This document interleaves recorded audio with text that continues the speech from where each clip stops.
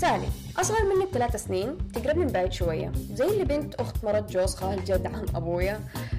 كان عمري 16 سنة. جينا السعودية في الصيف هذيك السنة وقابلت سالي. ما قابلها إلا في المناسبات العائلية الكبيرة. كان حلو مرة إني أشوفها وحشتني، بس كانت صرفتها غريبة شوية كذا، اللي تطلع في وجهي كتير وتاخذ نفس وتوقف فجأة، مبتسمة طول الوقت، تحاول ما حد يجلس معانا. يعني لاحظت انه شيء غريب. المهم نهاية الجامعة حاولت اترجى امها انها تبات عندي بكرة بحجة انهم مسافرين وما حقدر اقعد معاها كثير. ما رضت عشان اخوي روبر موجود، فاقترحت انه انا اللي اجابات. وماما ما قالت لا. بس رجعت البيت وانا مبسوطة من الحماس، ما قدرت انام. جاء بكرة وعبيت اغراضهم من الساعة 12 الظهر رحت لها. جلسنا مع اخواتها وتفرجنا افلام ولعبنا تحت الشمس وقضينا وقت مرة حلو طول النهار. ولما انتهى اليوم وبدأنا نستعد للنوم، وزي كل البنات لما يباتوا عن بعض لازم من فقرة الحكاوي المحظورة.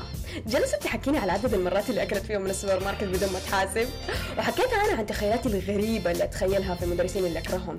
الآن خطرت هرجة في بالي. قلت لها وأنا مغطي نص وجهي باللحاف: سالي I have a boyfriend. سألتني بعد ثواني سكتت فيها. كيف يعني؟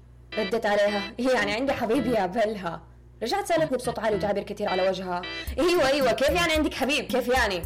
طبعا مرة استغربت من طريقة كلامها، بس قلت اوكي، يمكن انصدمت لو كان الموضوع جديد عليها. فحاولت الطف الجو وحسسها اني عارفة ايش بسوي، وان العلاقة دي باختياري، وانها اكتر شيء صح سويته في حياتي. فحاولت اقنعها واقول لها: يعني يا ستي اتفقنا نهرب مع بعض ونتجوز ونعيش مع بعض للأبد. اسمه جاكسون، يحمس صح؟ لا استرك، خليني احكيك عن البارت اللي يحمس اكثر.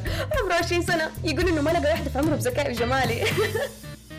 عيونها كانت مفتوحة على الأخير ومركزة في كل حرف بقوله، وبهدوء سألتني: حكيتي عنه أحد؟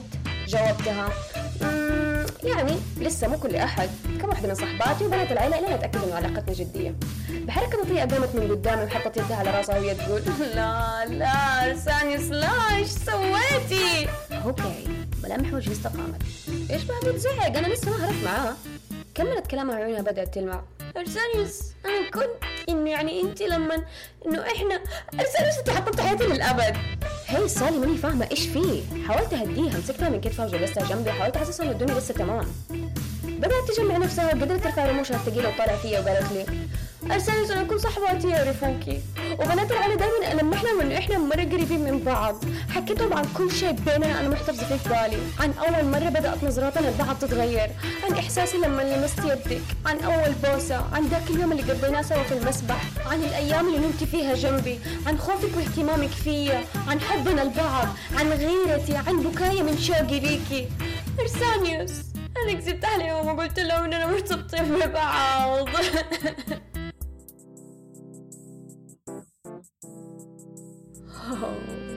شيت. سالي ليش؟ سالي ليش؟ ردت عليها وهي تكمل كلامها: وانت دحين حكيتيهم عن البوي فريند حقك وحيعرفوا انك ستريت وحيبان انه انا كذابة. صراحة كنت ماني عارفة كيف اتصرف. 60 احساس في اللحظة، ابغاها توقف بك عشان نعرف نتكلم، وابغى اصقعها بالجزمة على وجهها. قلت لها وانا اتظاهر بالهدوء: مو مشكلة سالي، ممكن نفهمهم إننا سيبنا بعض، عادي تصير يعني مع الناس، عادي. بس عندي سؤال مهم، هل انتي من جد ليزبيان؟ تحبي البنات؟ يعني من جد تحبيني؟ ردت علي بانفعالية وتعبير قرفان على وجهها: أرسانيوس، من جدك؟ لا طبعا. اوكي الحمد لله، حب العيلة مو كويس اصلا. طيب سالي ليش سويتي كده؟ يعني كان ممكن يكون اهون لو في مشاعر، كنت ممكن حاتفهم. في النهاية ده حب، لكن يعني انتي فهمت الناس شيء غلط عنك وعني. ليش؟ ردت علي وهي تمسح دموعها: أرسانيوس، ما ادري المجتمع عندكم في امريكا كيف هناك، بس الوضع مقلوب هنا. البنات يحبوا بعض والاولاد يحبوا بعض، ولو ما كنا زي بعض ما حيتقبلونا.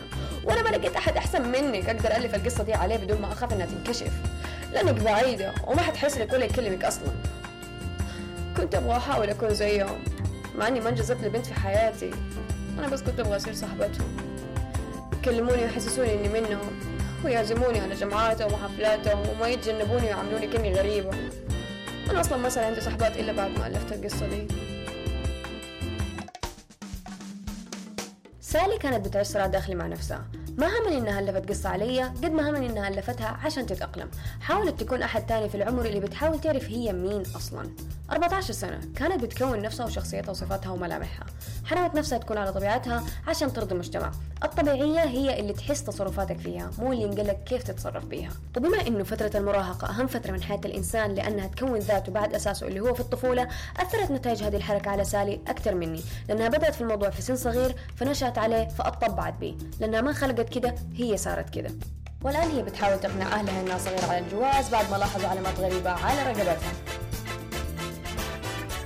أنا أرسانيوس وهذه مذكرة السادسة.